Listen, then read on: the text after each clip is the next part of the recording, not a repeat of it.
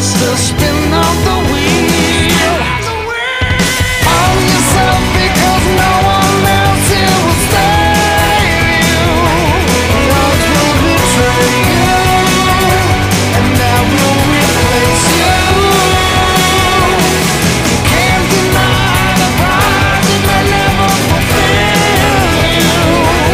It longs to kill you. Are you ready to die? The coldest blood runs through my veins. You know my name.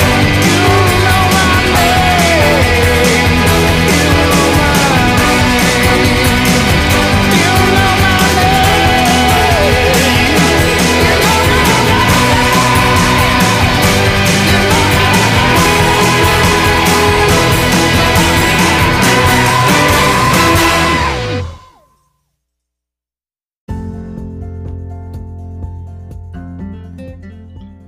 And welcome back. We took a brief holiday vacation, Yeah. just so that we could do a double feature on this one, since it is kind of a two-part movie. Yeah. Yeah, so we're back to close out 2020. We're probably not going to do any more episodes this year. Yeah. We might have a surprise for you, but don't count on it. Yeah. It's been a long year for everybody, so cut us a little slack, especially since you're not paying us. If you want to pay us, we will start doing podcasts more regular and more frequently. But until then, you'll take them when we give them to you. Yeah. So that's a great way to start the podcast. Just be Everybody's turning it off. sheer animosity towards our audience. We love you guys. We're so glad you guys are listening. Yes, thank you so much for listening. And- Now, just don't let the door hit you on the way out. Oh. It's 2020, guys. We can be snarky and mean. That's what everyone else is doing. Anyhow.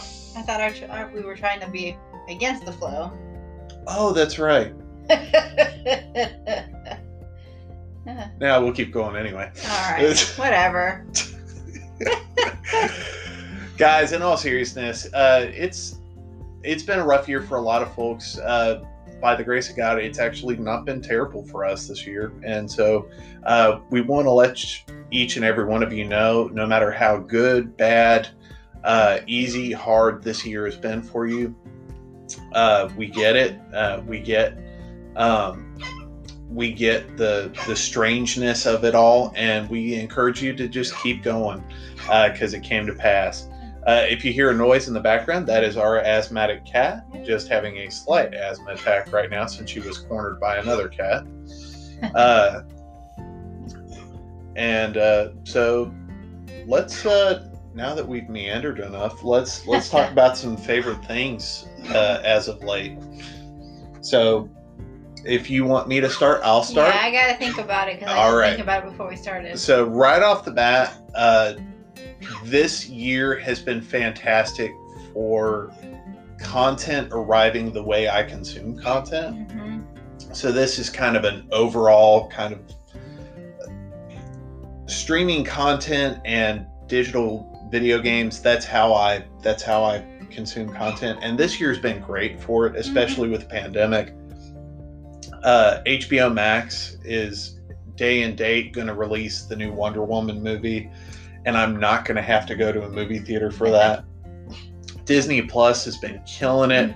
I just finished the second season of The Mandalorian, and it is so good that I can't wait to watch the show with you from the beginning so that you can see what I've seen. Yeah, because I have not.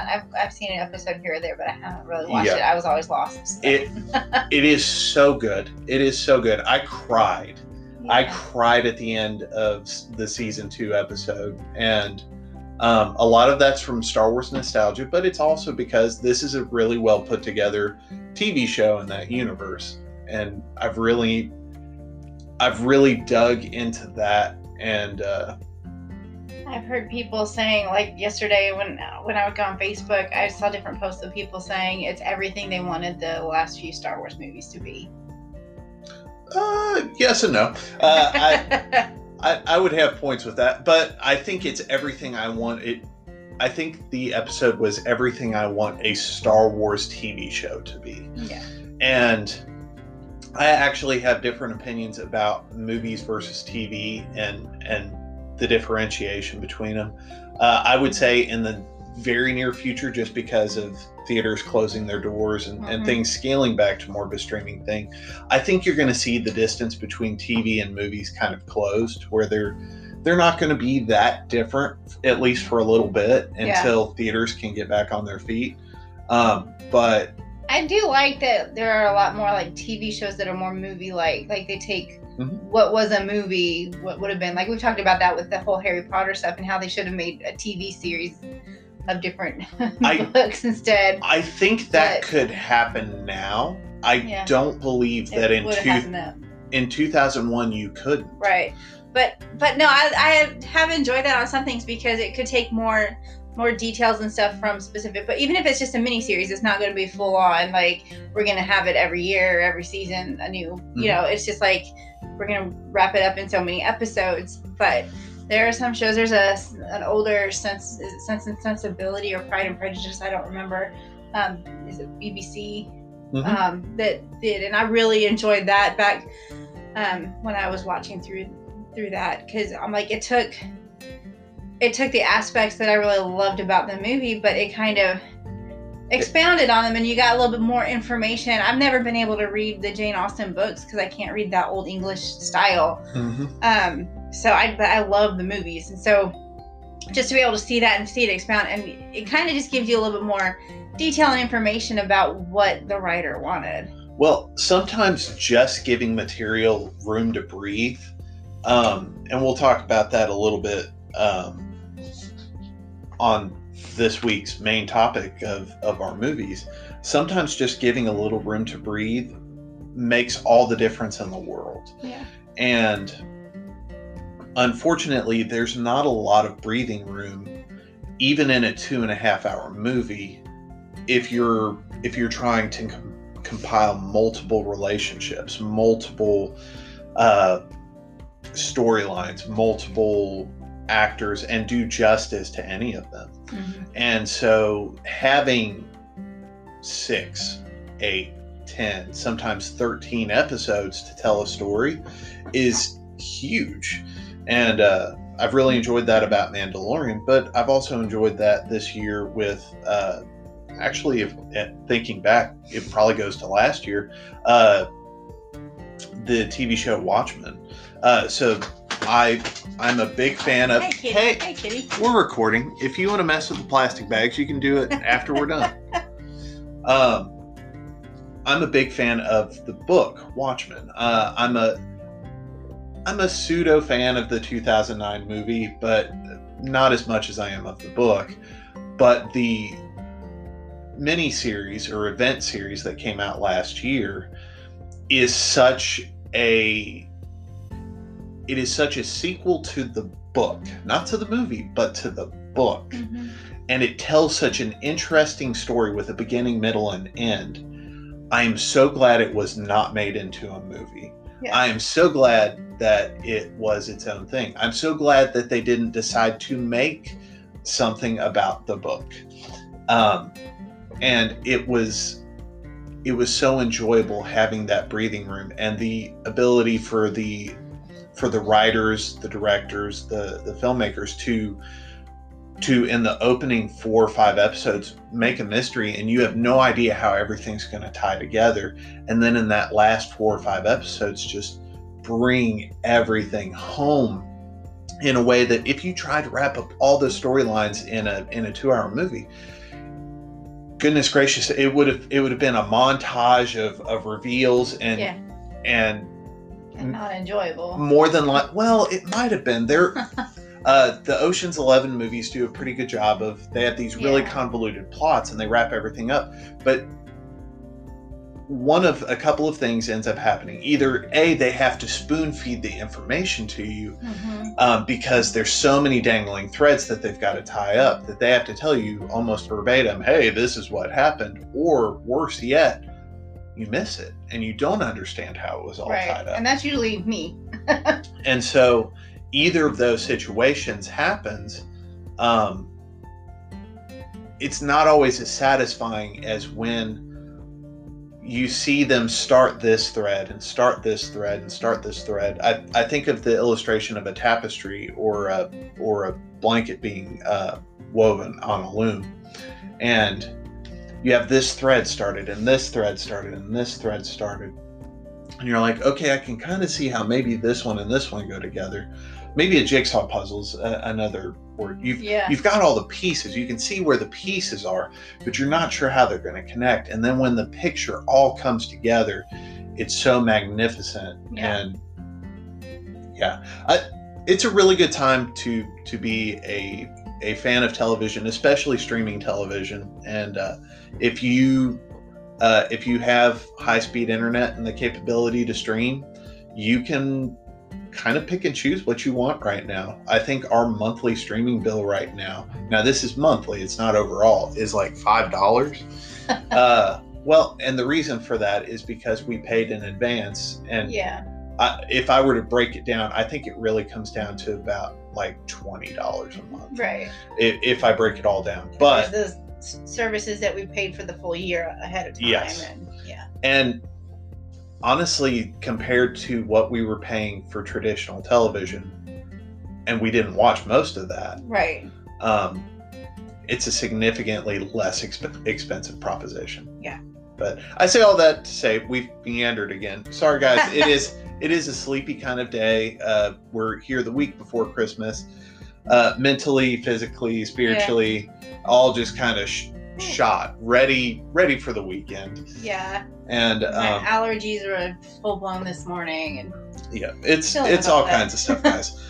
But when we come back, we are going to dive right into Casino Royale. Before we go, did you want to talk about any of your favorite Hallmark experiences of the past couple weeks? Oh goodness, I've watched so many. I'm like, I don't even know where to start with that.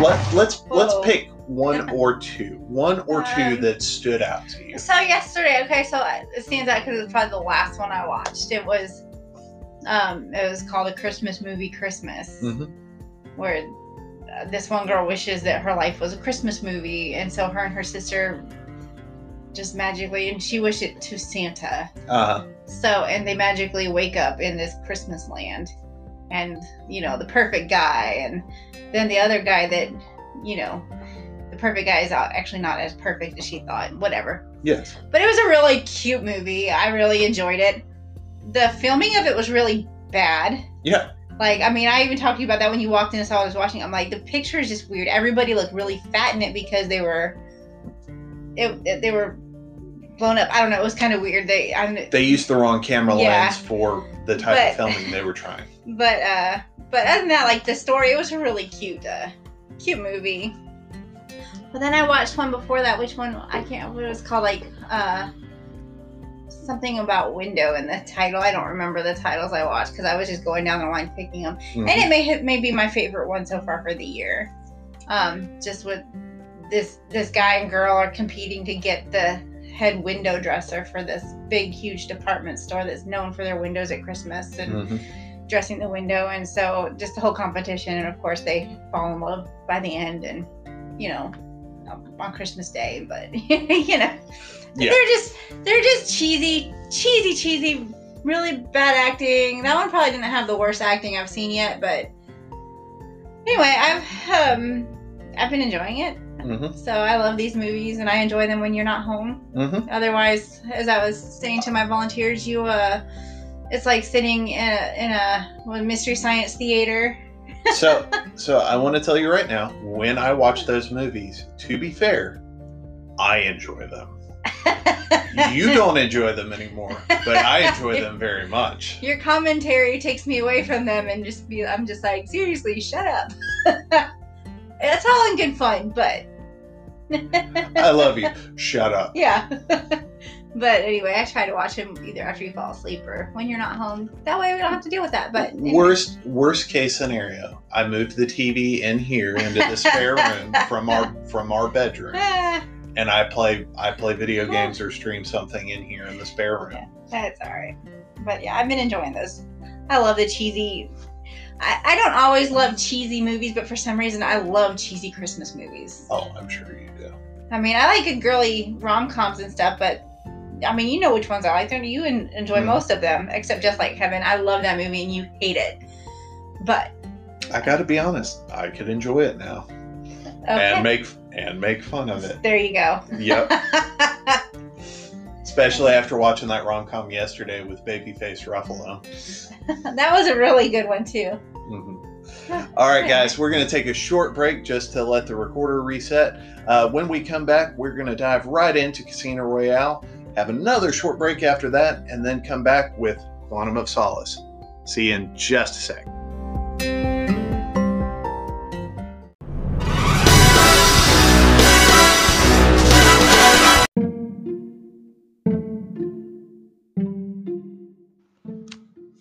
All right, so we're back. Now, take a journey with me. It's 2006. Okay. Pop culture wise, James Bond kind of out of the limelight for a few years. The last movie was terrible. Yeah. And the only way that James Bond has shown up for the past 4 years is in video games or as a pop culture reference on Saturday Night Live, where they make jokes about him having venereal diseases. So we get to 2006, and we hear rumblings that we're going to get a new Bond, and the biggest travesty is that he's going to be blonde, and that's just how dare they? And so we roll around to November of 2006, and we get a movie that it's odd. Almost right away, we start hearing little pockets. Man, this movie was really good. And it's quiet rumble, and then it gets louder, and it gets louder. By December, every person I meet is like, have you seen the new James Bond yet? Have you seen the new James Bond yet? Have you seen the new James Bond yet? So, very quickly, word gets around of this new good James Bond, and it kind of flips the world upside down on how we view the character and the universe. The big question in the 1990s for the Bond franchise was, can James Bond exist in a post-Cold War setting? And the answer was yes. Yeah. The next question that they had to answer, could it be good? And that was a little bit more ephemeral, a little bit more vague, a little bit dicier, because we got a really, really good post-Cold War Bond in Goldeneye. Yeah. And then we got one that was kind of weird. I still really enjoy it, but it's weird. Tomorrow Never Dies. And then one that's bad. And not even entertaining bad, just bad. And The World Is Not Enough. And then we get Die Another Day, which is so bad, it's enjoyable. That's the one with the ice castle? Yes. Okay. It is. Yeah. It is ridiculous. Yeah. But the worst offense of the time is that when I'm trying to think of the timing, when the previous 3 James Bond films had come out, they had come out around the same time as James Bond spoofs, the Austin Powers movies. And they were doing the same mistakes that the spoofs were making fun of, but they weren't as funny. Right, because they're supposed to be more serious and Yes. intentional. I've not seen the Austin Powers one. I've seen clips here and there, but so I know what you're talking about. At but some point, I will show them to you. Get you a glass of wine and just sit back, understanding that there's going to be just risque jokes aplenty. Yeah. But their whole shtick was, we're going to make fun of James Bond. And they did, and they were great. Yeah. And so 9/11 happens, Die Another Day happens, Austin Powers happens. James Bond producers have to retool everything. They have to retool how are we going to approach this? How are we going to... We want to be taken seriously. We don't want to be a joke. Right. So, Purvis and Wade, and I want to say Paul Haggis. I'm going to double check myself on this. I'm going to vamp while I'm doing that. All go back to the drawing board of how they're going to... yes, Paul Haggis. How they're going to take this character into the 21st century. We get... Bless you. We get one of the most faithful adaptations of a James Bond work in film form. And it's spectacular. Mm-hmm. So, were you in the car when I listened to Casino Royale? I think so. Okay. So, Dan Stevens, who is Matthew from Downton Abbey, read the audiobook just a couple of years back, and he's spectacular. Just a little hint to anyone who's casting for the next Bond movie: Dan Stevens is your man. He should absolutely be James Bond. Him or Tom Hiddleston. Loki. Okay. But the book is very similar. It's very small. So, background for any of you who aren't familiar with Ian Fleming, for the 20 episodes on James Bond we've done at this point, 19. We combined a couple. So, Ian Fleming was a part of a group of gentlemen, British officers during World War II, who did some insane works of espionage to win the war. This includes acts of espionage in America to get America to join World War II. Ian Fleming and Roald Dahl, the author of Charlie and the Chocolate Factory and Chitty Chitty Bang Bang, they were part of a force that went and seduced the wives of politicians in Washington to get them to manipulate their husbands into having a more hands-on role in this overseas conflict. Because something a lot of Americans kind of gloss over in World War II history is until Pearl Harbor, we kind of had it, no, that's over there. That's over there. That's not our business. It's over there. And as soon as Pearl Harbor hit, bam, we were in. All right. And that took a lot of behind-the-scenes manipulation, a lot of espionage, in addition to some other political machinations. Really good books on this that you can look up. But the original novel was Ian Fleming's way of telling a story based effectively on himself.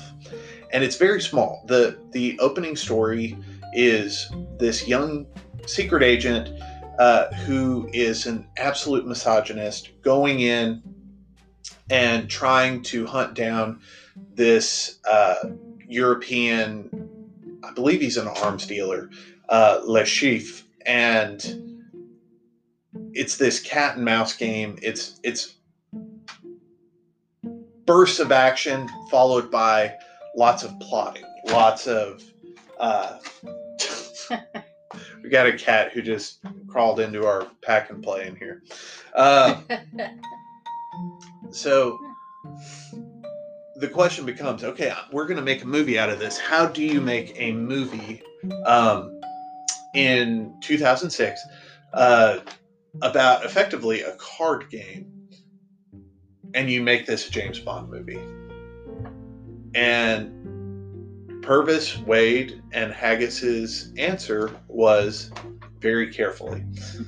And we're going to get into it now. So the movie starts, and it starts, honestly, in something that took me back the first time I saw the movie. It starts in black and white. For those of you who haven't been watching along with us as we've been watching the James Bond films, the early gun barrel sequence is done in black and white in the James Bond films. So the first time you see James Bond is in black and white. Yeah. So in this new film, we start in black and white. And the opening of the film is in Prague, where, ironically, most of the film is actually shot, even though it takes place elsewhere. Yeah. That is one of our bucket list locations. Yes, there and Budapest. Yeah. But we get to Prague, and we see a gentleman he's a little doughy, looks like a desk jockey, and he goes, and as he's going into his office late at night, we see a young James Bond sitting in the dark in the corner, and he confronts this man, and turns out that this man is the section chief for Prague, and James Bond is going after him because apparently he's corrupt and he's been bent by an opposing force. You're giving me a look. No. Okay. Like there was an unspoken question. No. Okay. I was just listening while you were sipping. Okay. You sip your coffee. So James confronts the guy, and the guy is real smarmy. He's upfront. He's like, "Who are you? Who are you?" He's like, "Look, man." He goes, "If they really wanted me gone, they would have sent a 00." And he goes, "Your file shows no kills." And he goes, "And it takes," and Bond says too. Now, this is the first time on screen we have heard what it takes to become a 00 agent. You have to be the best of the best, and you have to have 2 kills under your belt. Huh. First time we've ever heard this. Yeah. And Bond alludes to, and we see his first kill, where we get a graphic fight scene where he fights and strangles a guy to death.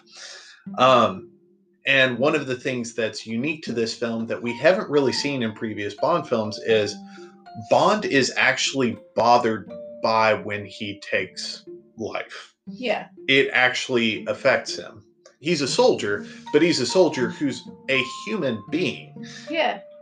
He doesn't take it doesn't give him joy or pleasure to do it. It messes with him. We'll talk about that in a little bit. In the last movie, Bond, actually in the last several movies, Bond is mowing people down and making one-liners as he's killing them. Yeah. And just it's like I would blow the pods off of a dandelion is how he snuffs out human life.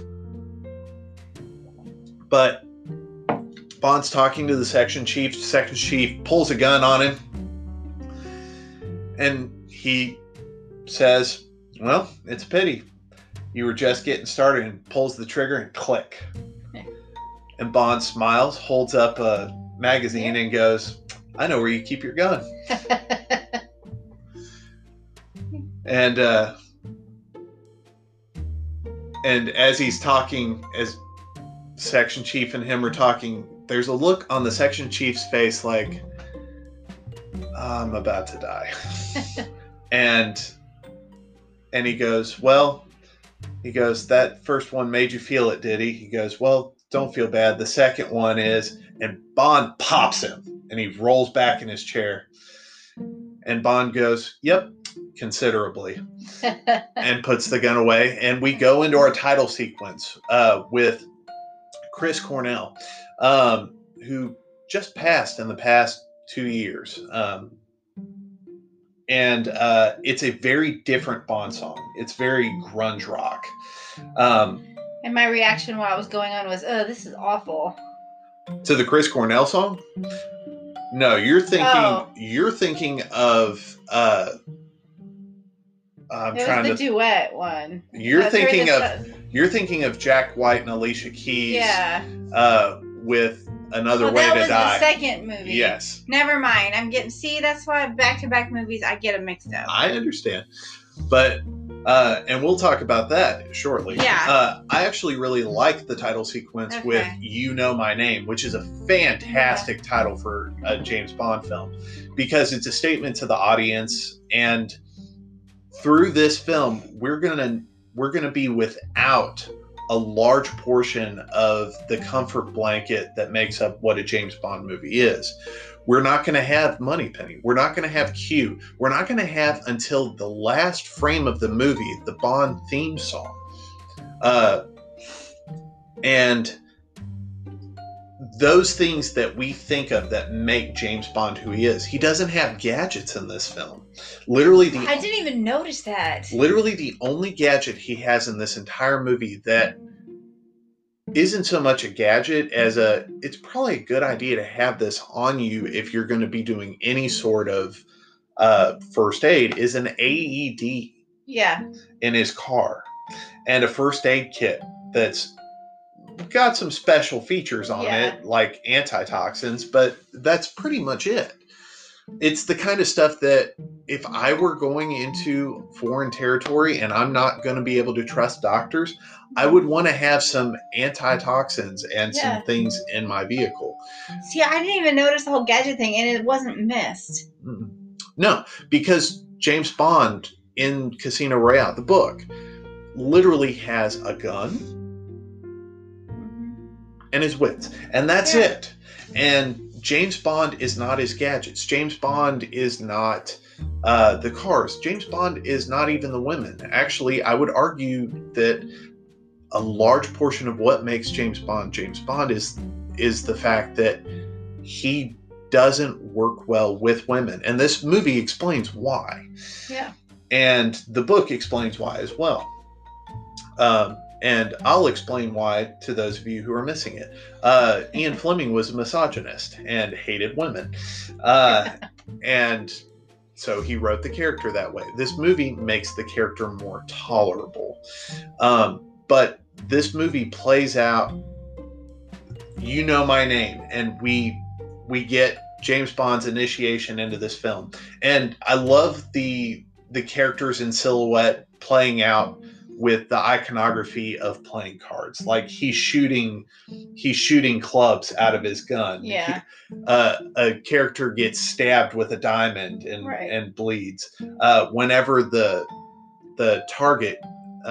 targeting reticle goes over the Queen of Hearts, it turns into Vesper Lynd's face. And we just get what I would say it's top 5 opening sequences of a James Bond film. Yeah. And I really, really enjoy this. So we get through the opening sequence and immediately we're in Madagascar. Actually, I take that back. We are over in Uganda because we have to meet our antagonist. We meet Mads Mikkelsen as Le Chiffre. We also meet another ethereal character who won't be named until the later part of the movie. But let's just say, keep in the back of your mind that this weaselly little white fella is someone you want to pay attention to. But we find out that Le Chiffre is in bed with arms dealers and terrorists out of Uganda and other African nations. He is kind of a middleman between terrorists and we'll just say that he's a middleman to terrorists. He's the money man. And we find out that he's a banker of sorts. So we meet Le Chiffre. We find out that he's in bed with these Ugandan warlords, and they are not nice. Although they've got a really cool pinball machine, which looks like a lot of fun. So, neat thing to know is this scene, the next scene that takes place in Madagascar, and most of the movie is actually not shot in Madagascar or Uganda. It's actually, a lot of it is shot in either London or Prague. Right. The one portion of this movie that's not shot in one of those two locations is shot in the good old US of A in the Bahamas. So, I'm going to take a sip of coffee because I'm running dry here.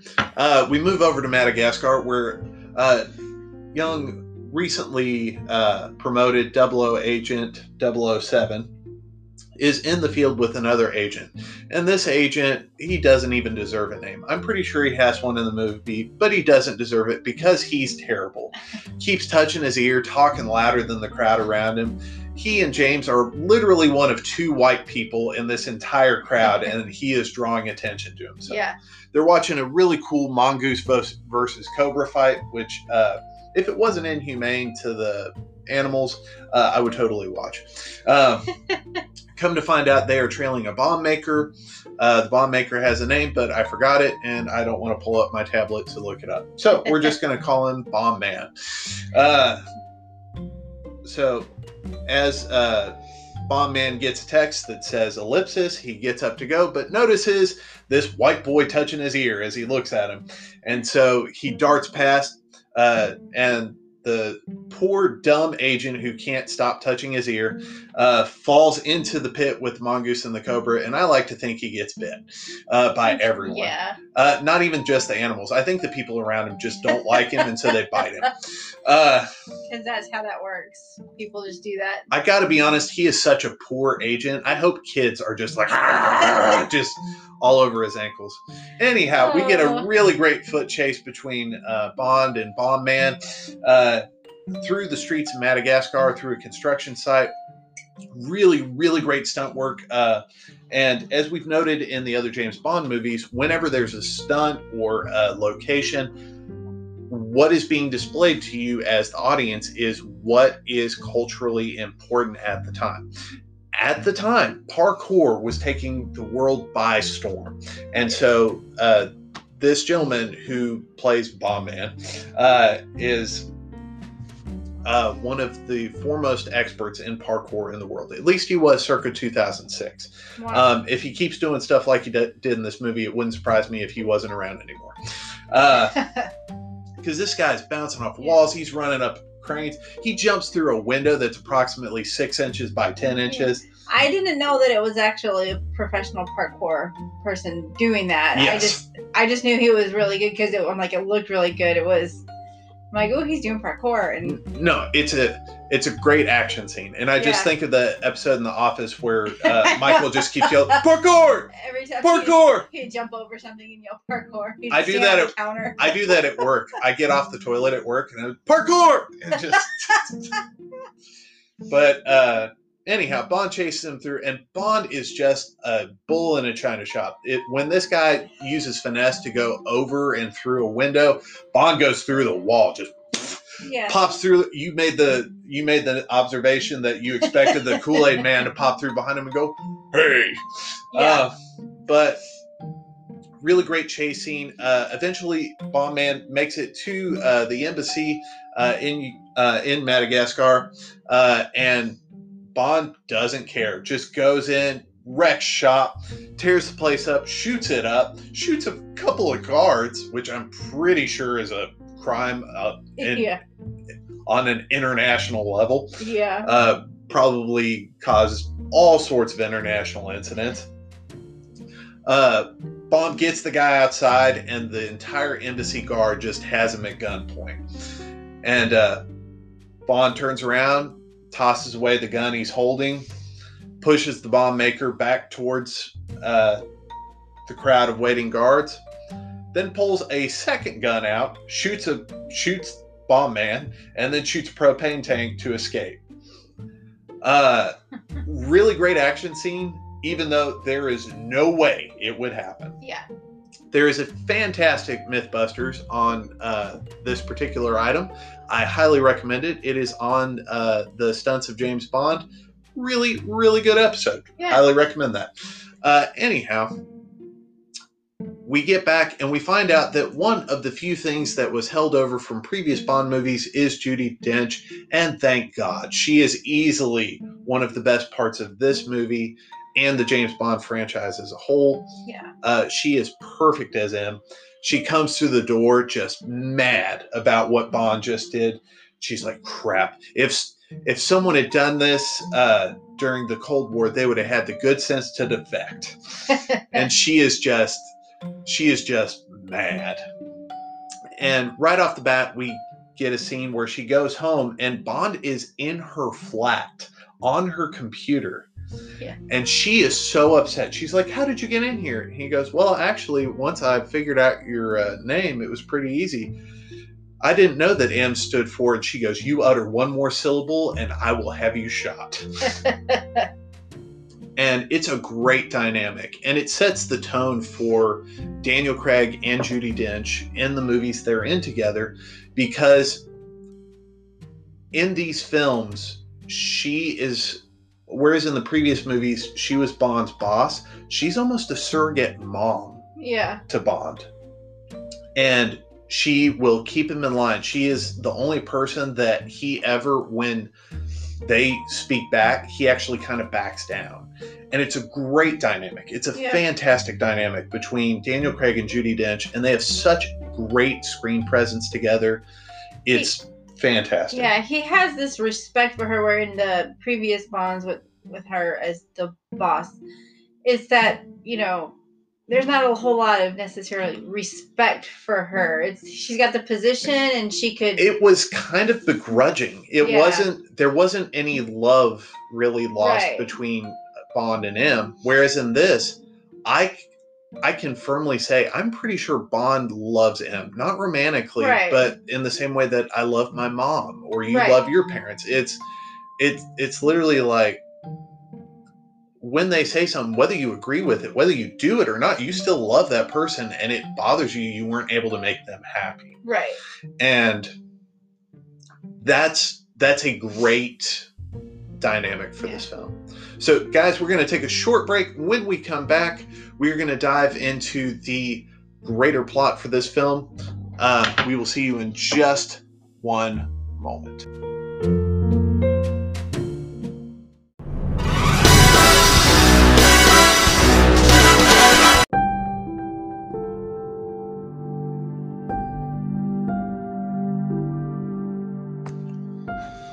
And we're back. So Bond uses the cell phone that he stole off of the bomb guy, because in the whole intelligence thing, you're not exactly reputable. It's kind of sneaking, lying, stealing, killing. There aren't a lot of nice people who are secret agents. Yeah. You notice that? I don't know any people who are. Yeah, I here's the thing. Even if they were, they're lying to you, so you wouldn't. So you could be a secret agent. No, I couldn't. Someone would come up to me and it'd be like, you're a secret agent. I'd be like, you're damn right I am. And I just stole your dog. That's why I'm not a secret agent. Yeah. So Bond uses the last text message that was sent to the bomb maker's phone to track down someone in the Bahamas. And Bond flies over because apparently he's got lots and lots of money. He can just fly internationally without any issue. And he also has a great wardrobe and a tailor, apparently. Even for clothes he steals, but that's for a later part. Next movie. Yeah. So Bond gets to the Bahamas. We get our first bit of obvious product placement because he's driving a Ford, which seems like the last car that James Bond would ever drive. And Bond gets to the resort, and let me tell you right now, this is the kind of place that I would save up for 5 years to stay for like 3 nights. And good luck. It is expensive. But Bond gets here because apparently he's not dressed I don't even. I'm trying to figure out how someone mistakes him for a bellhop, but they toss him the keys. And they're like, "Well, park it, will you?" And he goes, "Yes, sir, right away." And then proceeds to crash it into a guardrail and then throw the keys over his shoulder. Intentionally. Yes, but it's fantastic because it provides a distraction so that he can go into the security office. Yeah. Where he finds out that the gentleman responsible for making the phone call was a Mr. Demetrios. We find out that he drives a sweet 1964 Aston Martin DB5, just like the one from Goldfinger. And he is staying on property, and according to the front desk lady, is not a nice person. So we find out from the front desk lady, because if you ask anyone with this seductive enough look and you look like Daniel Craig, they will tell you anything. But we find out that Demetrios is staying down the beach with his wife, Solange. And we cut to the next scene where Solange is in a bikini riding a horse down the beach. Ouch. In one of the most ridiculous scenes in recent cinematic history. And somehow the way it's filmed, the way the music plays, everything, I didn't laugh. Mm-hmm. I thought about it, but I didn't. And probably the reason I didn't laugh and the reason no one else laughed is intercut with this scene, Daniel Craig comes out of the water like Ursula Andress in Dr. No, and oh my gosh. I say this with absolute security in my sexuality as a straight white man. Holy cannoli. That man's body is what I wish my body looked like after 6 months of killing it at the gym. He is cut and cut and cut. And the fun behind the scenes feature is the shot they have of him coming out of the water is a complete and total accident. Are you serious? He was supposed to be walking towards the shore and got knocked on his butt by a wave. Oh. And was getting up out of the water, and the shot they had was perfect. That's hilarious. Those are usually the best shots, though, you know? Because it's not acting. It's natural, and it worked well. But it's him recovering from being knocked down and gets up. But anyhow, Bond makes eyes at Solange, because who wouldn't look at someone riding a horse in a bikini on a beach? I'd be like, where'd you get the horse? Yeah. Anyhow, we go to the following night, and Bond is playing poker. This place apparently has a casino in it. I'm not familiar with the Bahamas enough to know the gambling laws, but apparently you can just straight up have a high stakes poker tournament in the middle of your resort. And so, interesting fact, and this is, I use the word fact loosely because it's hearsay. I have not done research more than a quick Google. Any and all dealers in this movie at any of the tables are card dealers. They are not actors. They are professional dealers. They might be actors in addition to that, but they are card dealers first. Yeah. And you can tell because they're fantastic with their hands. But Bond sits down to a high stakes poker game, and Demetrios is sitting there, and he is just mean. He is just never smiles. The guy has a beautiful wife who comes in and is doting on him. He's like, "You're 5 minutes late."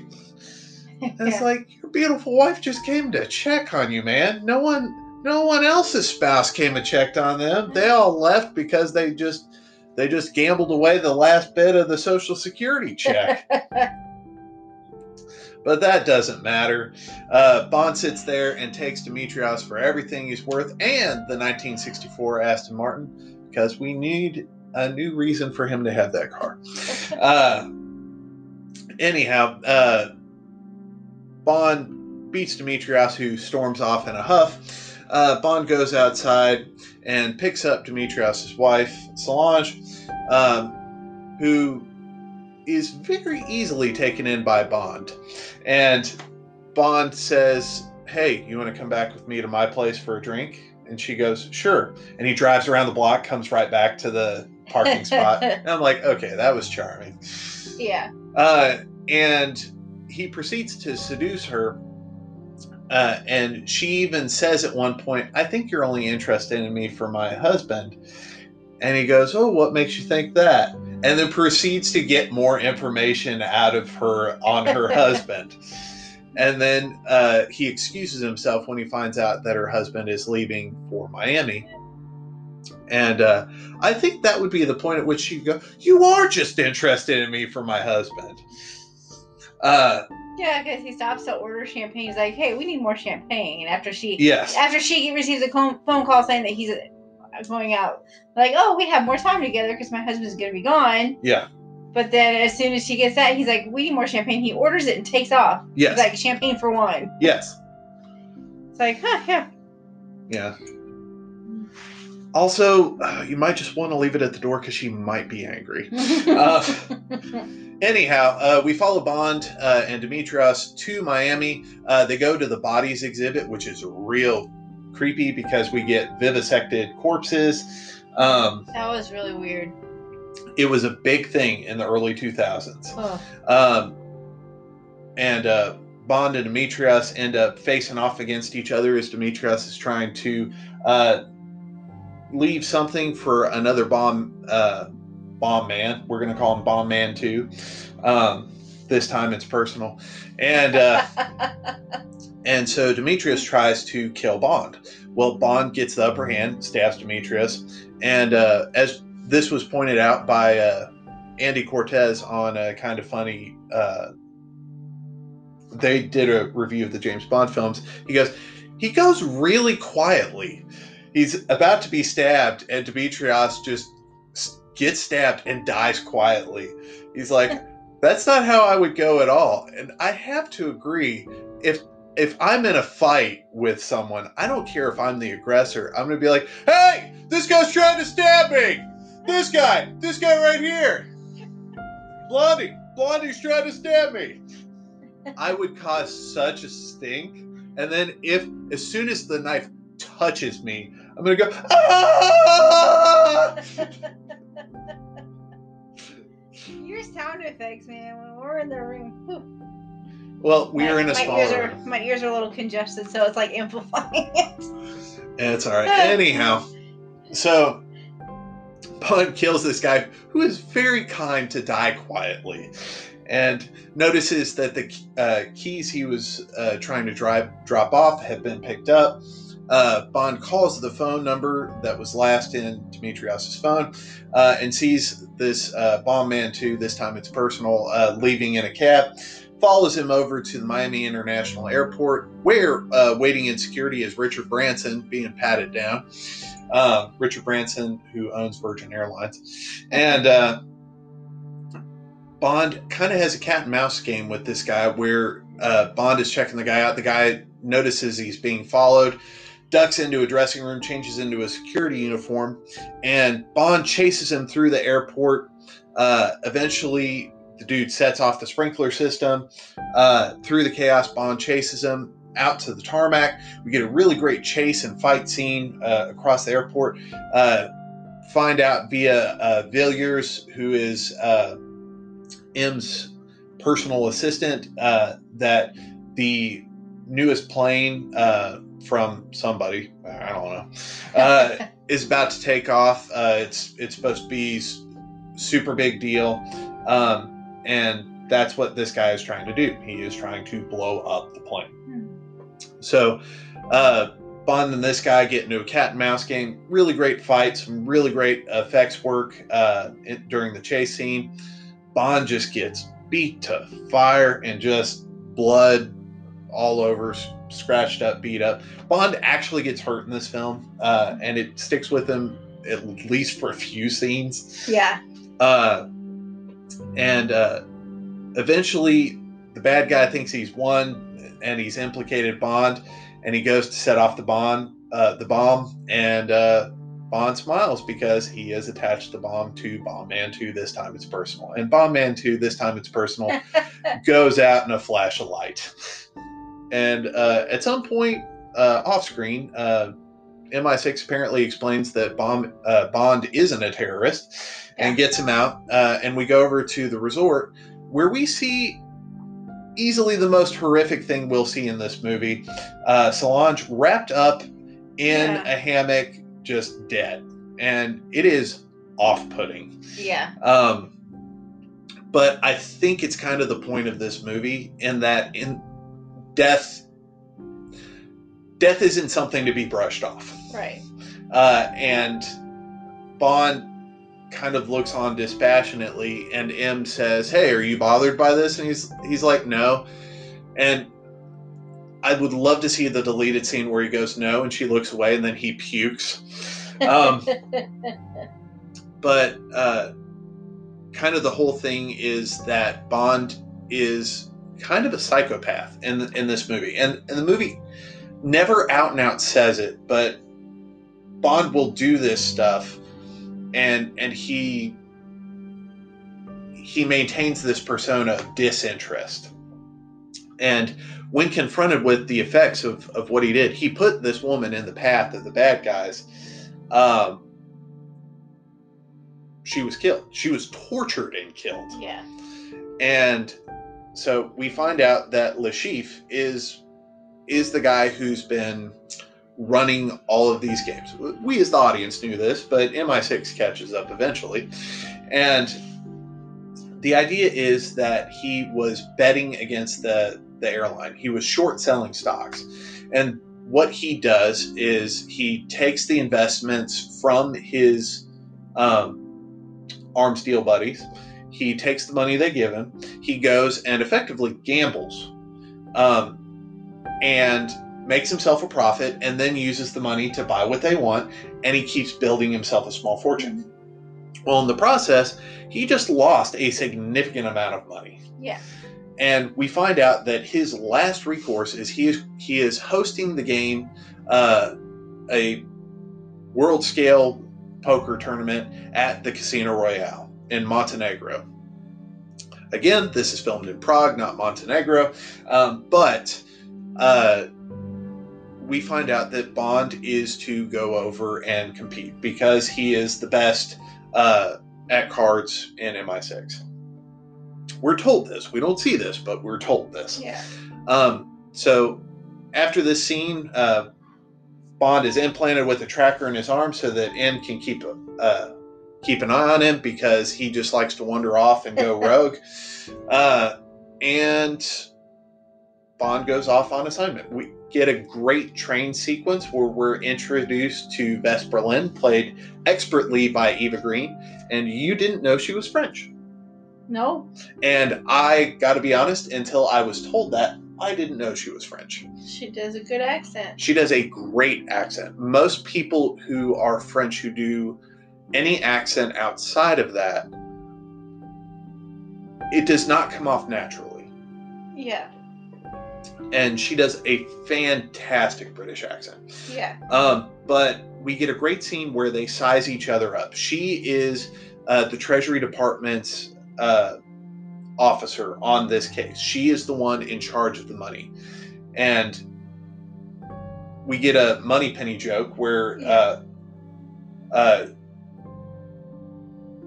trying to remember who says it, but someone says, "Are you the money?" And the other one goes, "Every penny." Yeah. Or I am. She sits down and says, "I'm the money," and he goes, "Every penny." But we get a great scene where they size each other up, and the power dynamic between these two is really great and sadly revolutionary for these James Bond films, where they are on equal footing with each other. And she even spells it out. She's like, look, women are disposable distractions for you as opposed to meaningful pursuits. And he goes, don't worry, you're not my type. And she goes, independent, and he goes, single. And it gives us an insight into Bond. Bond doesn't want someone who wants a relationship. He wants someone who wants a quick lay, and then he can get out. Yeah. And it gives us some insight, and it's very much the James Bond character that we know from previous movies. Of he's a pig. He has no interest in relationship. Oh, funny bone. Yeah, all my fingers are numb now. Sorry. he is out for his own pleasure and to get the job done, and that's all he cares about. Yeah. And she knows it, and she tells him, and he tries to size her up and misses, and then she nails him to a T. And then after they're on a train together, they're in a car together, and he goes, oh, these are our cover identities. I'm Mr. So-and-so, and you're Stephanie Broadchest. And she goes, no, I'm not. And it's a great throwaway joke, because in the old Bond movies, that totally would have been the name of a Bond girl. Of a Bond girl. But as soon as they walk into the casino, Bond goes, hey, our reservation is under this name, but it's James Bond. Yeah. And tells him right away, and Vesper gets super mad, and Bond walks up and he goes, look, either they were going to find out or they already knew. Either way, we've got them reeling because we're not hiding. And so Bond and Vesper go up to their suite to prepare, and we will have more for you guys on that in just a moment. We're going to take a quick break.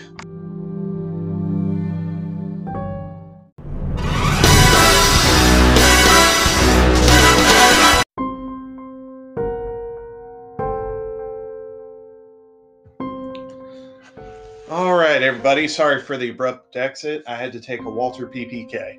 Alrighty. Anyhow.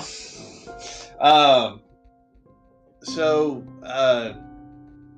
Bond and Vesper go up to their suite, and they have a great dynamic, Vesper and Bond, in that they're always one-upping each other. Yeah. And it's a great chemistry. It's a great acting relationship.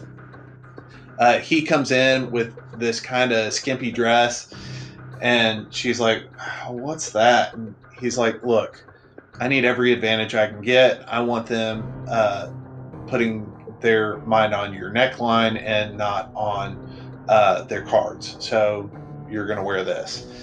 And then he walks into his room and he finds a dinner jacket, and he walks in and he's like, what's this? And she's like, that's a dinner jacket. He goes, I already have one, and this one's tailored. And she's like, oh no, I sized you up.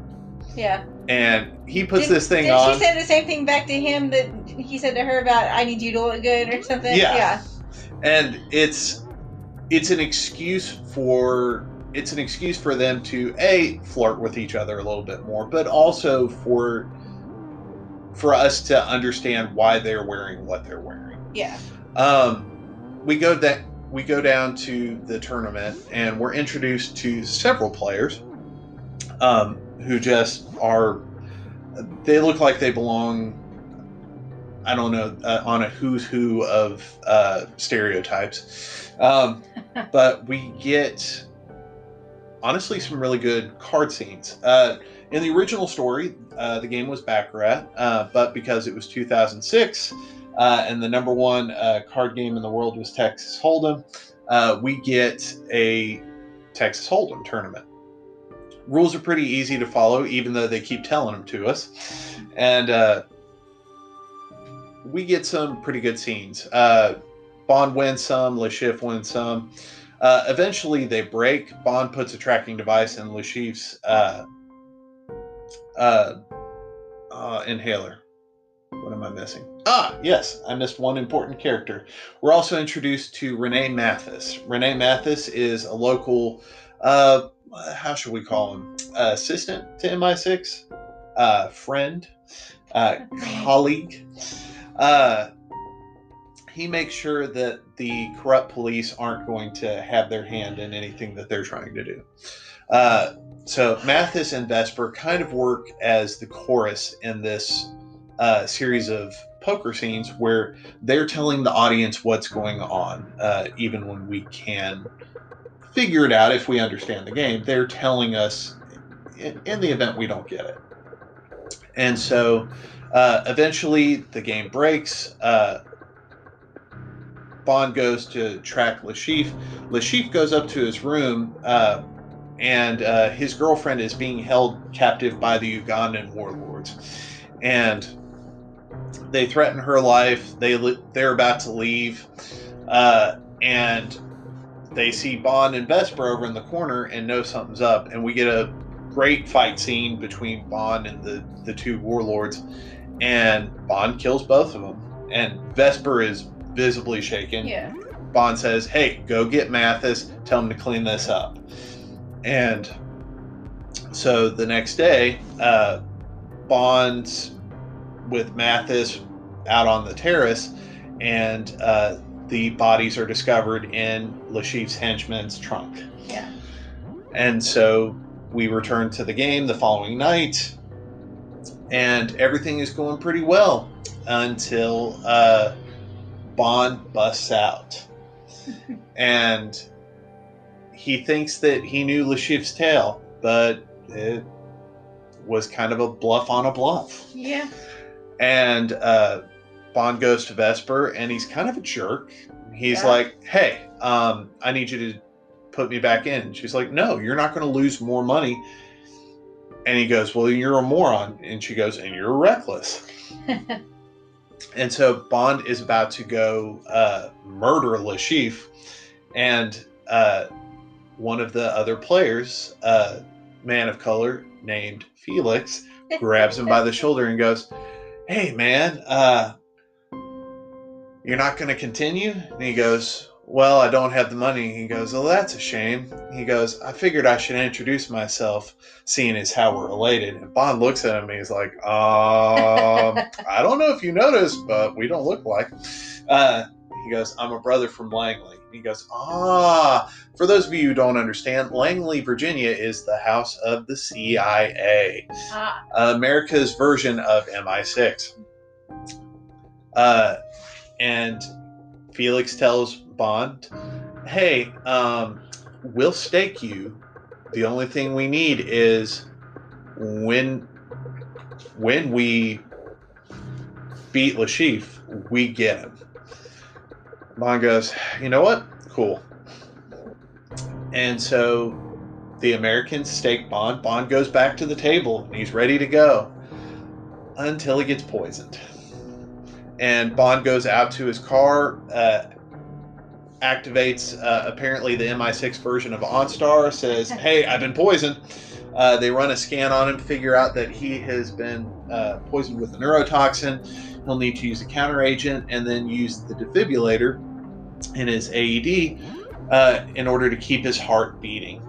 Bond puts the antitoxin in and is about to go on the defibrillator when he discovers that one of the leads is unplugged, and Bond passes out. Bond is about to die when Vesper walks up, sees what's going on, reconnects the lead, hits the button, restarts his heart. Bond goes back inside, and she goes, "You're not going to finish." He goes, "You're not going to finish in this condition." And he goes, "Oh, of course not." So he goes and gets changed, and then runs down to the table. Because all the people in my section were being like, "Now go to the emergency room." Yeah. So Bond goes back to the game, and everyone's busted out, even Felix. And Bond sits back down just in time. There's going to be one more set of hands. This time, big buy-in. And we get to the final hand of the game, and the stakes could not be higher, mainly because everyone keeps going all in.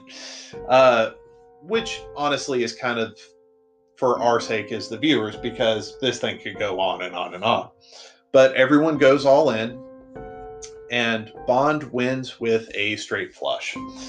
And everyone leaves. Bond and Vesper talk for a bit.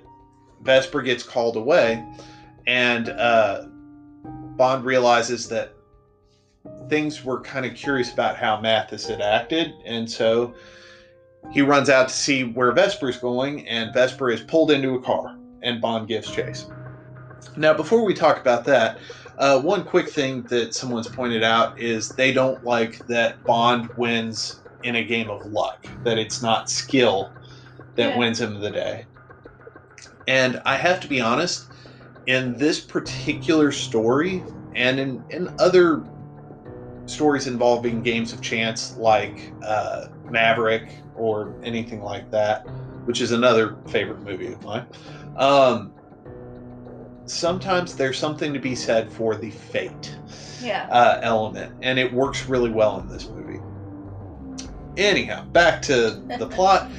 Bond gives chase in his Aston Martin DB12, which is so cool and so expensive, and chases Le Chiffre down the road. As he comes around a corner, they have laid Vesper out in the middle of the road, and Bond flips his car like 7 times, trying to avoid hitting Vesper. So, fun fact for anyone listening, they set a world record with this stunt.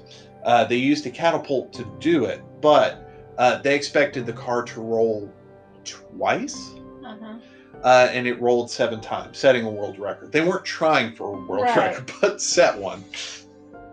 It made a great view for the... it was a beautiful scene in a way. It's a great shot. Yeah, great shot. Whatever I was trying to say. So Bond is pulled from the vehicle by Le Chiffre's men. They cut the tracker out of his arm so he can't be tracked by MI6. And he and Vesper are hauled away to a ship hold. Now, remember when I said that Solange's corpse was easily the most disturbing thing in this movie? Yeah. I was wrong. This scene is the most disturbing thing in this movie because they strip Bond naked and they put him in a seatless chair. Mm-hmm. And Le Chiffre proceeds to torture Bond with a long knotted rope. And while they keep things PG-13, it is awful. Yeah, and but you don't see what you know is supposed to be happening. I'll be honest, when you don't see, it makes it worse somehow. Yeah. And Bond is tortured. Le Chiffre threatens him. He's like, hey, you guys are going to give us the money. If you give me the password to the money, because she has the account number, she might live. And what's unspoken there is, you're going to die. And he goes, he even tells him, I'll give you a quick death. And then when Bond won't talk, he's like, all right, I'm gonna feed you what you don't seem to value.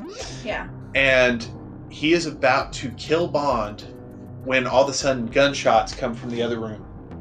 The door opens, and the little frail man from earlier in the movie comes to the door and shoots Le Chiffre in the head. Bond passes out and wakes up in a hospital room. Mm-hmm. So Bond is recuperating. Come to find out, MI6 has recovered him and Vesper, and he is recuperating from all his wounds and torture. Bond has Mathis arrested on suspicion that he was the inside man, and Vesper and Bond kind of tend to each other and fall in love, and then proceed to start just having all sorts of intercourse. And what's wild about this to me is Bond's testicles were just mutilated in torture. Yeah. I'm pretty sure that would make things difficult. Yeah. He needed a little bit more recovery time. I'm pretty sure. Anyhow, There's probably a reason why they never show that he had children with all the women he slept with. Because I'm like, I know this is supposed to be like a reboot in a way for yeah. James Bond, but this explains why. Well, it is an origin story. Yeah. Now, Bond and Vesper leave. They're very much in love with each other, and Bond decides, you know what? This is what I wanted. This is what I've always wanted. I've wanted a fulfilling relationship. This is it. And so he decides he is going to leave MI6 for Vesper. So they sail together to Venice, and they're going to start their new life together. And Vesper is like, all right, I'm going to go get some money, and you get supplies. And as Bond is happy at his new life, he gets a call from him. And he goes, didn't you get my email? He'd sent his resignation. And she goes, yeah, we'll talk about that later. Where's the money we were supposed to get? And a change comes over Daniel Craig's face as Bond. And he says, funny, I thought you wouldn't miss it. And so Bond calls around, finds out that the money's been withdrawn. And he starts chasing after Vesper. And Vesper is meeting a gentleman with an eye patch in an alleyway. And we get a fight scene, and the guy threatens to kill Vesper, and Bond's like, go ahead. Yeah. And we get a fight scene into a floating house. The Vesper's thrown into an elevator. Bond kills all the guys, but not before the house starts sinking and takes Vesper with it. And Vesper dies. We find out in the epilogue of this film that Vesper's boyfriend had been kidnapped and she had been blackmailed into helping Le Chiffre and his men. And M's like, well, this means that Mathis was okay. And Bond goes, no, it just means that she was guilty, not that Mathis is innocent. And as Bond is sitting there, and M goes, hey, it's all right. Do you need to talk? And he goes, there's nothing to talk about. It's over. The bitch is dead. And he's put this armor back on that he'd taken off for Vesper. Yeah.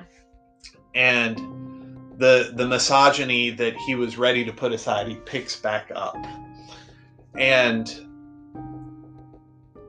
he sees on the phone, on Vesper's phone, the contact, almost like she was trying to leave him a set of breadcrumbs to track this guy down. And it says Mr. White. Yeah. And so we follow Mr. White, the frail man from the beginning of Casino Royale, who was with Le Chiffre, ended up killing Le Chiffre. He gets out of a car at George Clooney's house in Italy. And his phone rings. He picks it up.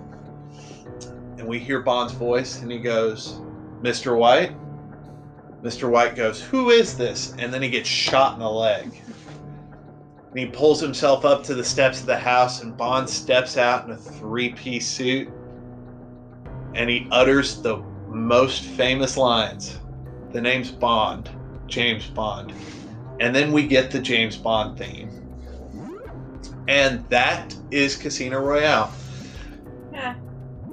Fantastic movie, great reboot, and a great first 2 parts in a 3-part story. Yeah.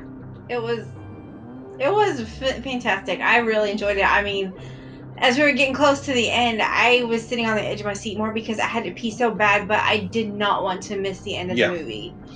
So, and that's a kind of a testament. Most of the other James Bonds, it didn't matter. When I had to go, I would just get up and go. And no, it's a phenomenal movie. It might be one of the best movies of the past 20 years. Yeah.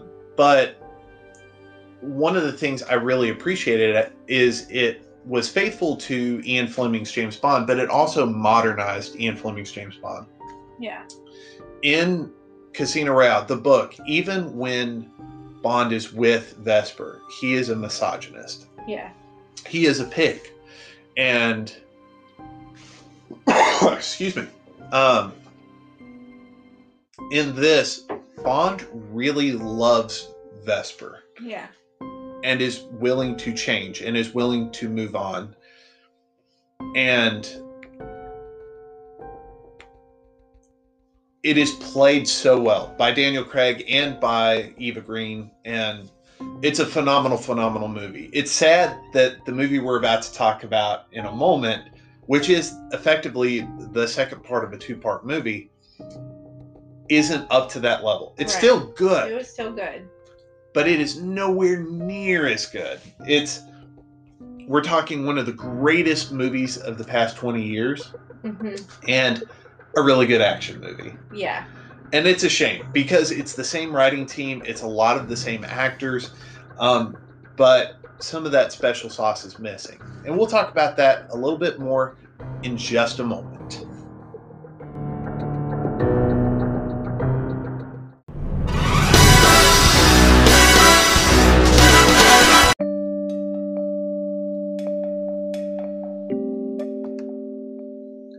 All right, and we're back. If you ended up taking a break after that really long portion about Casino Royale, I don't blame you. Yeah. If you need to take a break, I really don't blame you. Yeah, that first part is really long. Yes. This one will be shorter, as is the movie.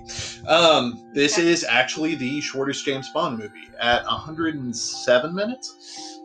So whereas with Casino Royale, the stars aligned, we got one of the greatest movies of the last 20 years. With Quantum of Solace, we have almost the polar opposite as far as the stars aligning. As a matter of fact, almost everything went wrong. So, for this film to come off being what I would say is a really good action movie, is incredible. Because this movie, I would dare say, you could call cursed. So this movie is in the process of being made. As soon as Casino Royale comes out, they're like, oh, we've got a hit. We've got to follow that up. And so, first of all, they decide they're going to make a direct sequel to Casino Royale, which had never happened in James Bond's past. Every movie was standalone. Yeah. This movie is going to have a direct path. 1. 2, that happens. They're ready to go. They've got all the actors. They've got the writers. 2007 writer strike happens. Paul Haggis and Purvis and Wade turn in their draft at the 11th hour. It's only a second draft. On top of this, they've lined up a singer to sing the newest song in coordination with David Arnold, who's returning as the composer of the score, who, by the way, Casino Royale is easily his best Bond score. And Amy Winehouse dies of a drug overdose. The song that she was going to sing, you can actually hear on Amazon Music as No Good About Goodbye. You can actually hear it musically as a theme that plays throughout the film. Yeah. But it is not featured. The song itself is not featured in the film. Yeah. And It's such a shame. it is a shame. We'll talk about that a little bit more shortly. And then the movie gets made, and it's received okay. It's widely considered the worst of the Daniel Craig Bond movies, which is, by the way, not an insult, but a compliment. Yeah. It happens. Right. And we're about to talk about it. So this movie starts off literally 5 minutes after Bond has shot Mr. White in the leg. Yeah. We are in a car and we are driving through the Italian countryside, and it is a car chase. And easily the best car chase in Bond history. I'm not even going to try to describe it. It all leads to Bond offing his pursuers in dramatic fashion, and it's really good. And then Bond pulls up into MI6 Underground, opens the trunk, and pulls Mr. White out and goes, "This is your stop."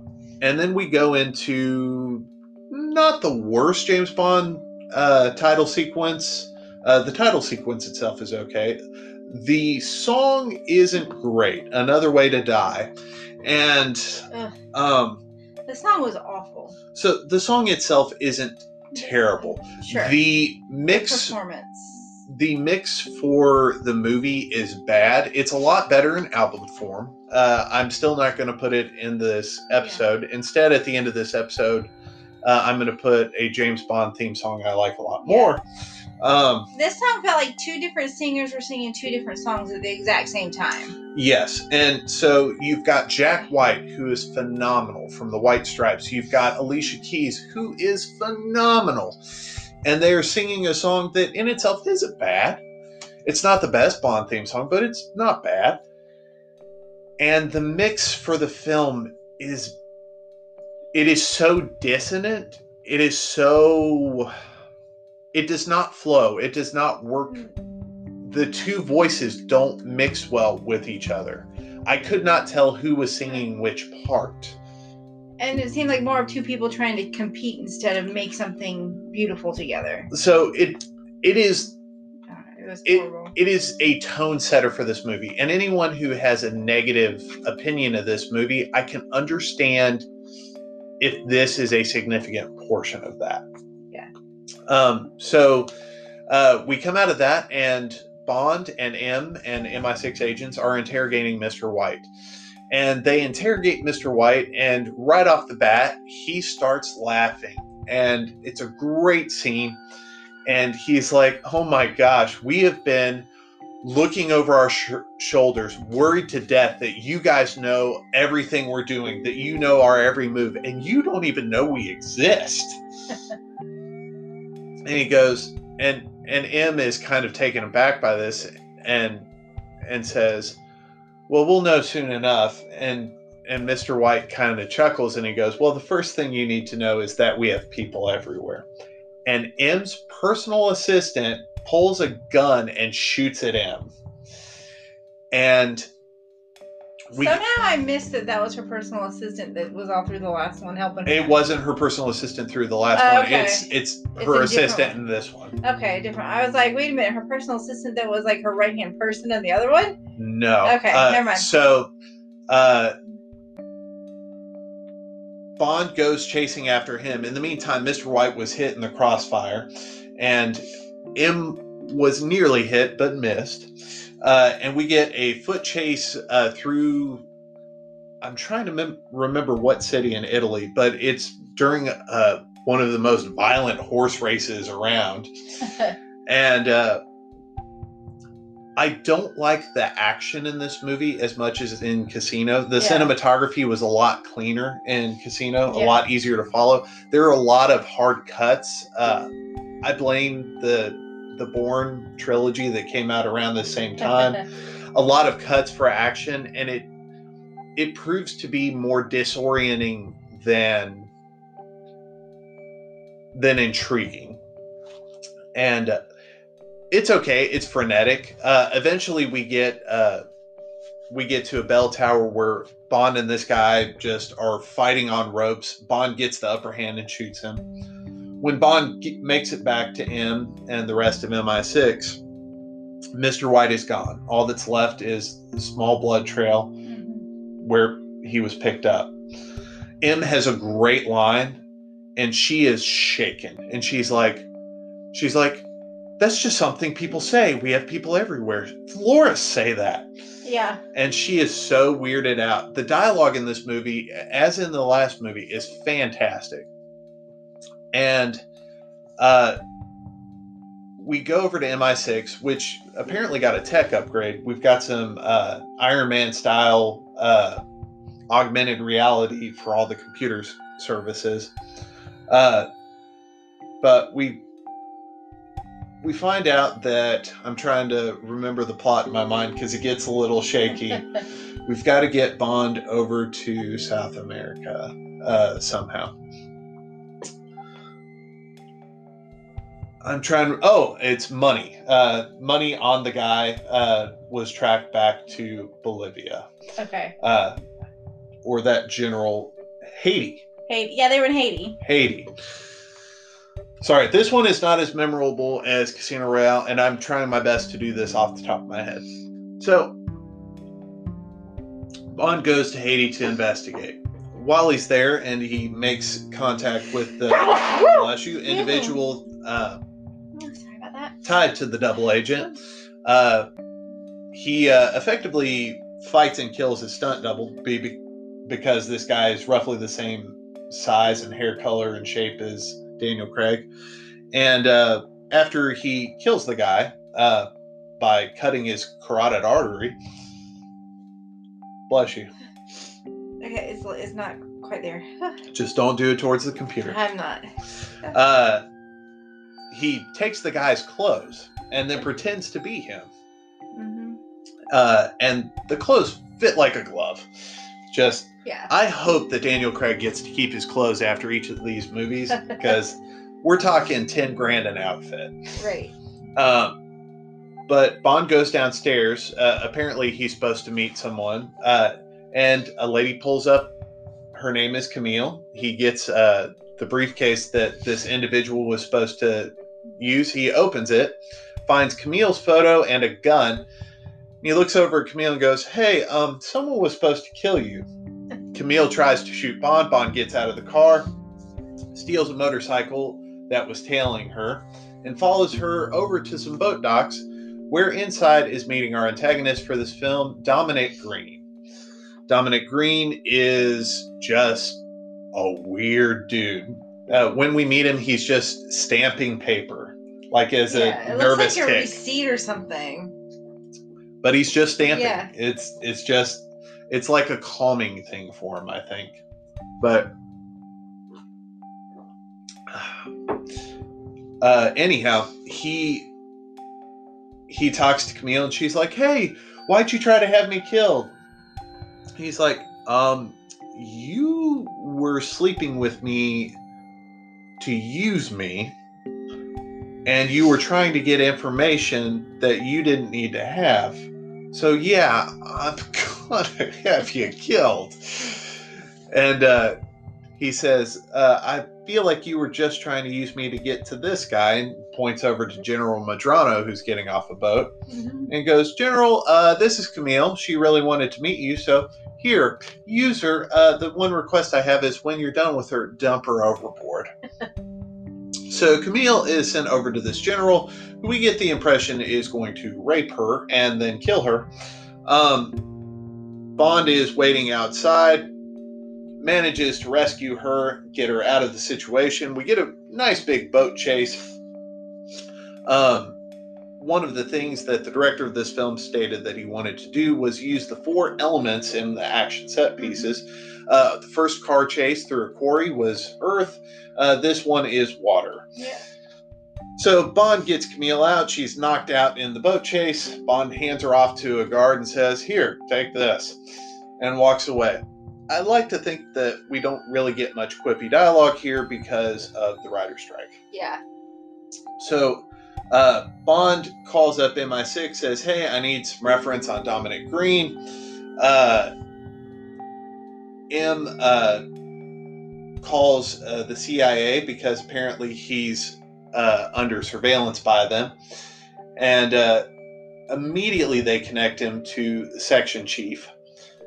And M tells Tanner, who's introduced in this film, played by Rory Kinnear, "Oh, CIA is watching him." And Tanner goes, "How do you know that?" She goes, "I just asked to speak to someone about this guy, and they just connected me to the South American bureau chief." Yeah. Played by, why am I blanking on his name? It's Hopper from Stranger Things. We'll just call him Hopper for right now. Anyhow, he and Felix are actually in the plane with Dominic Green. And everyone that Dominic Green is talking to him about the oil that they think he has. Remember, this is 2008, at the height of the gas crisis. Yeah. I remember paying $5 a gallon, and I understand why people would be freaking out about Yeah. oil.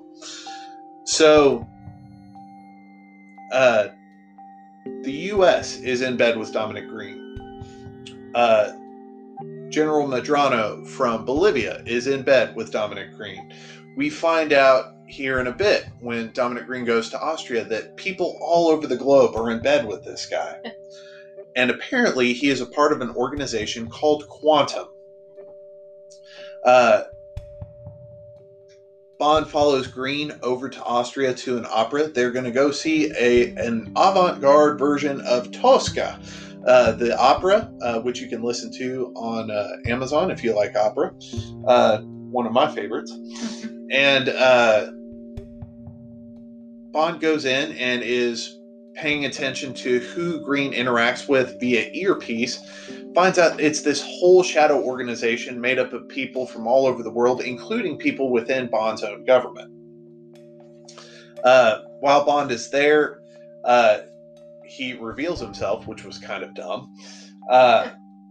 But as he's chasing after these people who are involved with Green, he corners a guy on the roof, throws the guy off of the roof, and this guy lands right on Dominic Green's car. Green has his henchmen kill the guy. We come to find out that he is the Prime Minister's, bodyguard. Yeah. And Bond gets implicated for murdering this guy. Now, to be fair, had the guy not survived the fall, Bond would totally be guilty of murdering this guy. But the other guy shot him, and then Bond was accused of shooting this guy. And throwing him off a roof. So, throughout this film, every time Bond kills someone, M's like, hey, stop killing people. Yeah. But she apparently, it's a new relationship. She doesn't realize yet that Bond just kills people. As I noted in the last film, Bond's a psychopath. He murders people for a living. Anybody who kills more than one person is a psychopath. And someone who kills one person might be too. So, trying to think through this. Bond leaves. He tries to walk away. M says, hey, you need to come in. Bond's like, no, I'm following this lead. So they restrict Bond's movements. They try to bring him in. And Bond goes rogue. And who does he seek for help? Renee Mathis. And I would have loved to have seen this series of scenes get more of a rewrite and get more fleshed out. We talked before about TV shows having room to breathe. Right. This really could have used more room to breathe, but he goes to meet Mathis, and Mathis is not pleased to see Bond because he was tortured and interrogated because Bond accused him. Yeah. And at the end of a conversation, Mathis is just like, okay, I'll go with you. I'll help you. It's a leap in logic. I get that it moves us forward in the plot. I would have loved to see it fleshed out more. But we find out on the plane from wherever Mathis's new lovely home is to Bolivia that Bond is having trouble adjusting after Vesper. He drinks 6 Vesper martinis, which will hammer anyone. I mean, even if you are the type of person who drinks every night, you will not be able to see. Yeah. Period. You'll be blind. And Bond just can't deal. He can't cope after Vesper. And going after Green and trying to figure out what this organization is his way of coping. It's Bond's way of trying to figure out why. Again, had the writers had more time to flesh out what's going on inside of Bond, I think we could have gotten something just as special as Casino Royale. But instead, we'll settle for this movie, which is still pretty good. Yeah. Bond gets to Bolivia. As he steps off the plane, he is confronted by Strawberry Fields. I know.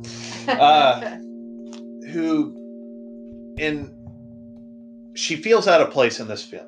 I think she would have fit in a Pierce Brosnan Bond movie as Bond girl. Yeah. But she is supposed to be a field agent, and she is absolutely useless. She is literally there to be objectified by Bond, and that is it. And so Bond checks into a hotel with her, sleeps with her, because that's what Bond's going to do. Yeah. Finds out that Dominic Green is hosting a party, goes to the party with Strawberry Fields and Mathis, sees Camille there about to be killed by Green. He rescues Camille, drives away. They get pulled over. Mathis is in the back of the car. The police, who are apparently corrupt, try to frame Bond for killing Mathis, shoot Mathis, are about to kill Bond. Bond kills the two corrupt cops. A capture or kill order is put out for Bond after this. As Mathis is dying, Mathis says, "Hey, you need to forgive yourself, and you need to forgive Vesper." And Bond sits with Mathis until he expires, and then throws him in a dumpster. Yeah. Now, there's not really a whole lot more he can do. He needs to somehow cover up the fact that there's a dead body there, so that the police aren't all over him. But from this moment forward, Bond is on the run. And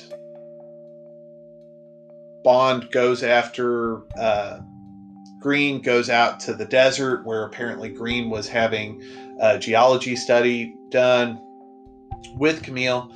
As they're inspecting sinkholes, they're attacked by planes.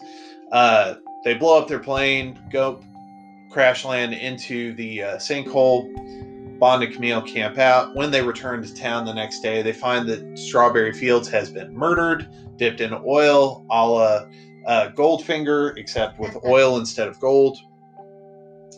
Bond evades capture by MI6 and goes and meets with Felix.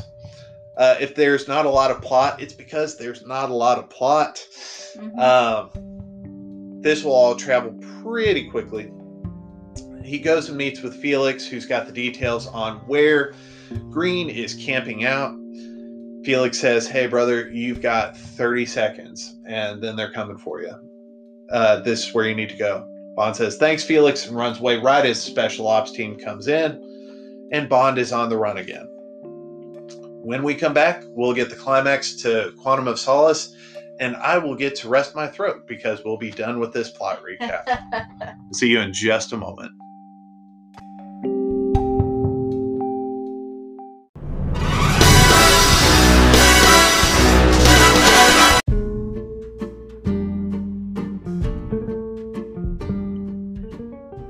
And we're back. We rejoin Bond and Camille as they plan to take down Green and General Medrano, who are out in the middle of the Bolivian desert, apparently at the most explosive place in the universe. So we found out earlier that what Green is trying to get is all of the water reserves. He has created a drought and is trying to create demand for all the water that he has bought and hoarded. So when Green meets with General Medrano, he says, "Hey, we put you in power. Now you're going to give us exclusive water rights in your area, and this is how much it costs." And Medrano's like, "No, this is like way more than we pay right now." And he goes, "Hey, it's all right. Just gonna let you know, we killed the guy before you so you could get in power, and we'll kill you if we need to. But you're gonna work with us or you're gonna die." Medrano signs, and as a peace offering is apparently handed the lady who's bringing him stuff so that he can try to rape her. And we find out that this is Medrano's modus operandi, is he rapes women and then kills them. Yeah. So Bond and Camille break in. Camille goes to kill Medrano while Bond goes to hunt Green. Camille stops Medrano from raping the girl and ends up killing him. In the meantime, Bond just cuts like a hot knife through butter through all of Green's men. In the process, this entire place just goes up, and like a matchbook in a fireplace, just Yeah. apparently the walls are made of pure gasoline, because it's a lot of hydrogen fuel cells around, and every time they even get touched, they explode. But Bond ends up catching Green and injuring him, and then goes to save Camille. They seem to be trapped in the burning building before Bond shoots an exposed hydrogen tank, and they get out. Outside, they catch Green, and Bond drives him out to the middle of the desert, and in the process, apparently off-screen, interrogates him about quantum, and then tosses Green a can of oil and says, I bet you make it about 20 miles before you think about drinking that. And then Bond leaves him in the desert to die. Yep.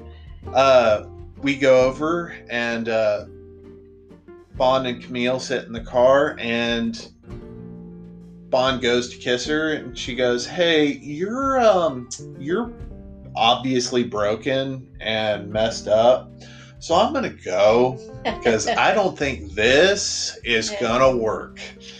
And I go, "Good on you, Camille. Yeah. Good on you."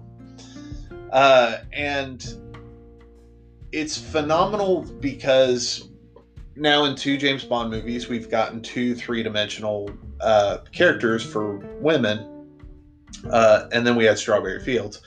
And but with these 2 women, for 2 very different reasons, they had their own drives, they had their own ambitions, they had their own actions, they had their own choices, and each of them went their own way. Yeah. And Bond has to deal with it. But Bond is okay with Camille's choice because he's like, yeah, I am kind of broken. And he uses this opportunity. Earlier in the movie, we heard that Vesper's boyfriend, apparently his body showed up, but when they did a DNA test, it did not match. Right. So he hunts this guy down, and he is in Canada trying to woo a Canadian agent. And using the same tactics that he got the other one to fall in love. including the same necklace that he gave Vesper. Yeah. And Bond pulls out Vesper's old necklace and goes, "Hey, did he give you that? He gave a friend of mine one just like that.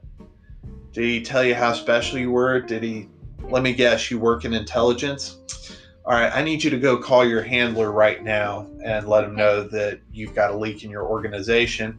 But whatever you do, you need to go right now." Yeah. And then a minute later, Bond leaves. And we're like, did he kill the guy? Did he? M goes, "Is he alive?" Bond goes, "Yeah, he's alive." So this movie ends with M and Bond talking, and M says, "Hey, you did the right thing. I'm glad you're back." Bond goes, "Me too." Yeah. And that's how this movie ends. And it's not some cheesy form of him, with a girl on some weird location trying to avoid no, MI6. But he gets what the title of this movie is about. Quantum of Solace. A quantum of solace means a fraction of peace.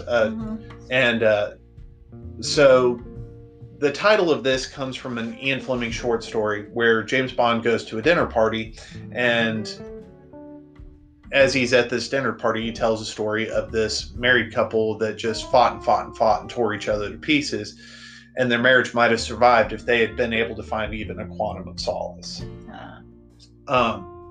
But this movie, it's not bad. It's a great part 2. If you're watching Casino Royale and then you immediately watch this, it's a great back-to-back. Right. On its own, it's not great. And it kind of closes up the Vesper part with trying to figure out why she did what she did. Yeah. And it gives Bond the freedom to move however he needs to move. Yeah. And most of these movies from here on out, at least the Daniel Craig ones, will all flow together. But this closes that chapter on Bond being the Bond from Casino Royale. And do I wish it could have been more? Yeah. I wish this movie could have been so much more. Yeah.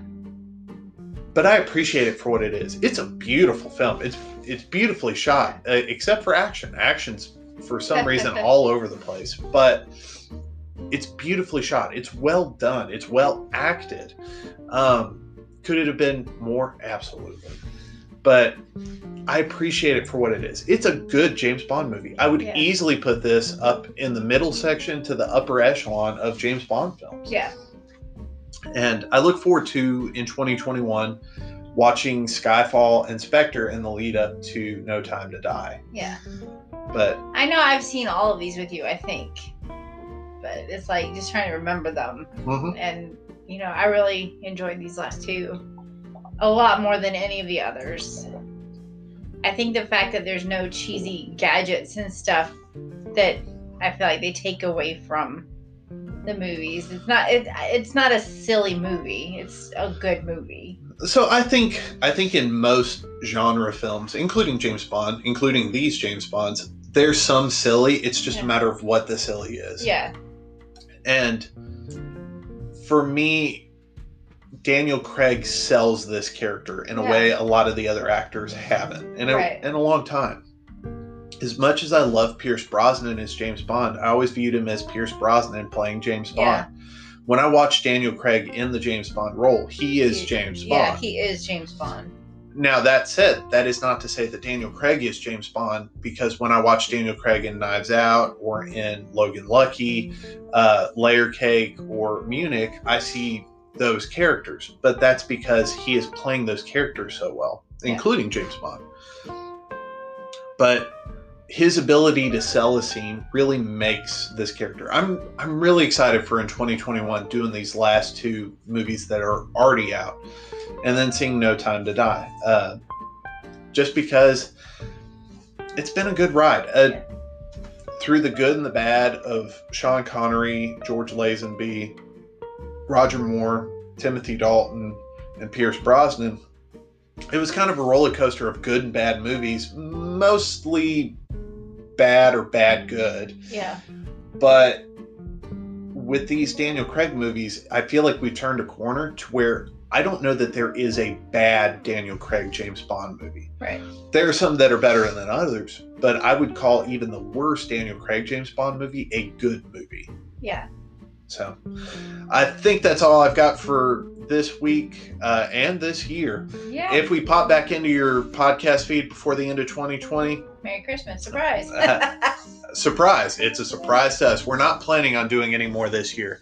But if we don't see you or you don't hear from us until 2021, have a Merry Christmas. Have a Happy New Year. Have a Happy Holidays if you don't celebrate Christmas. And just enjoy your year. Find your favorite things to finish out 2020. It's been a hard year for everyone, and those favorite things seem to take the edge off. Yes. I hope you'll join us next year as we find more favorite things. Bye.